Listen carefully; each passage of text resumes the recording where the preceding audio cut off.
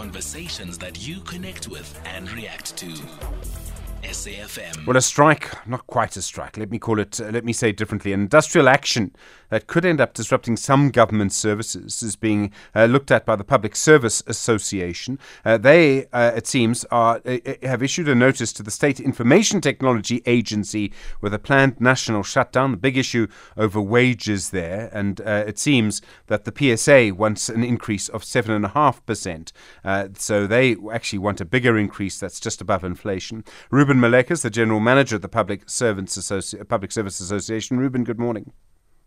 Good morning, SG. Good morning to the listeners. I just want to understand how this works. Your dispute is with the State Information Technology Agency. They provide services to Home Affairs or Social Security, the Social Development Ministry, right? And so that's how your services, if you went on strike, would affect the public.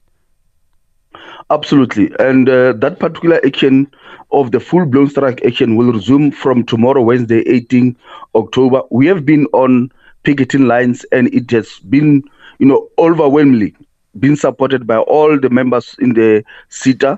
And that shows that we are definitely going to collapse any services that is related to technology to government entities and the state in overall. Would that mean then people would not get paid social grants? Unfortunately, that could be the impact of the strike if it's not resolved with immediate instant. Meaning that if tomorrow we don't have any means where SITA would come back to us with an offer that we can take to members for mandating or acceptance, unfortunately, those are the consequences which are not intended, but is a consequence that we have been engaging with SITA since the first quarter of the year, and there's not been progress. They're not willing to compromise for at least even above inflation increase. You're literally holding social grant beneficiaries ransom here, Reuben. Look, that is, as I've said, it's not an intended consequence, and it's not, we're really one of those organizations that we are considerate of the public. However, there are points where we find that strike action or industrial action is the last option, given all the attempts that we have been making since March this year. So we can blame back that to the State Information Technology as the employer that has failed to even come back to us with an offer that we can mandate. Okay, you want an increase of 7.5%. That's above inflation, and you're willing to put the people who live on social grants at risk to get it. Look, we're at a point where the employer is coming up with 5%.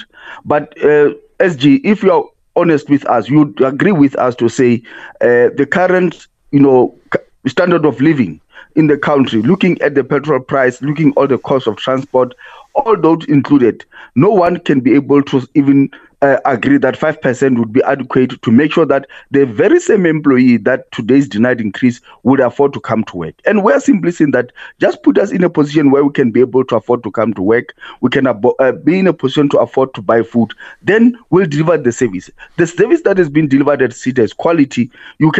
I can assure you, during the past financial year, the SITA employees has managed to make sure that SITA itself is well managed and is able to make profit. And they've made a profit of 6 billion rand. Okay, so, all right. Is there a negotiation underway at the moment that could avert all of this? Is there any formal meetings planned? Are you still in discussions? We are still in discussion, and we are also been saying to SITA management that at any time that they would want to engage with us, we are available 24 hours.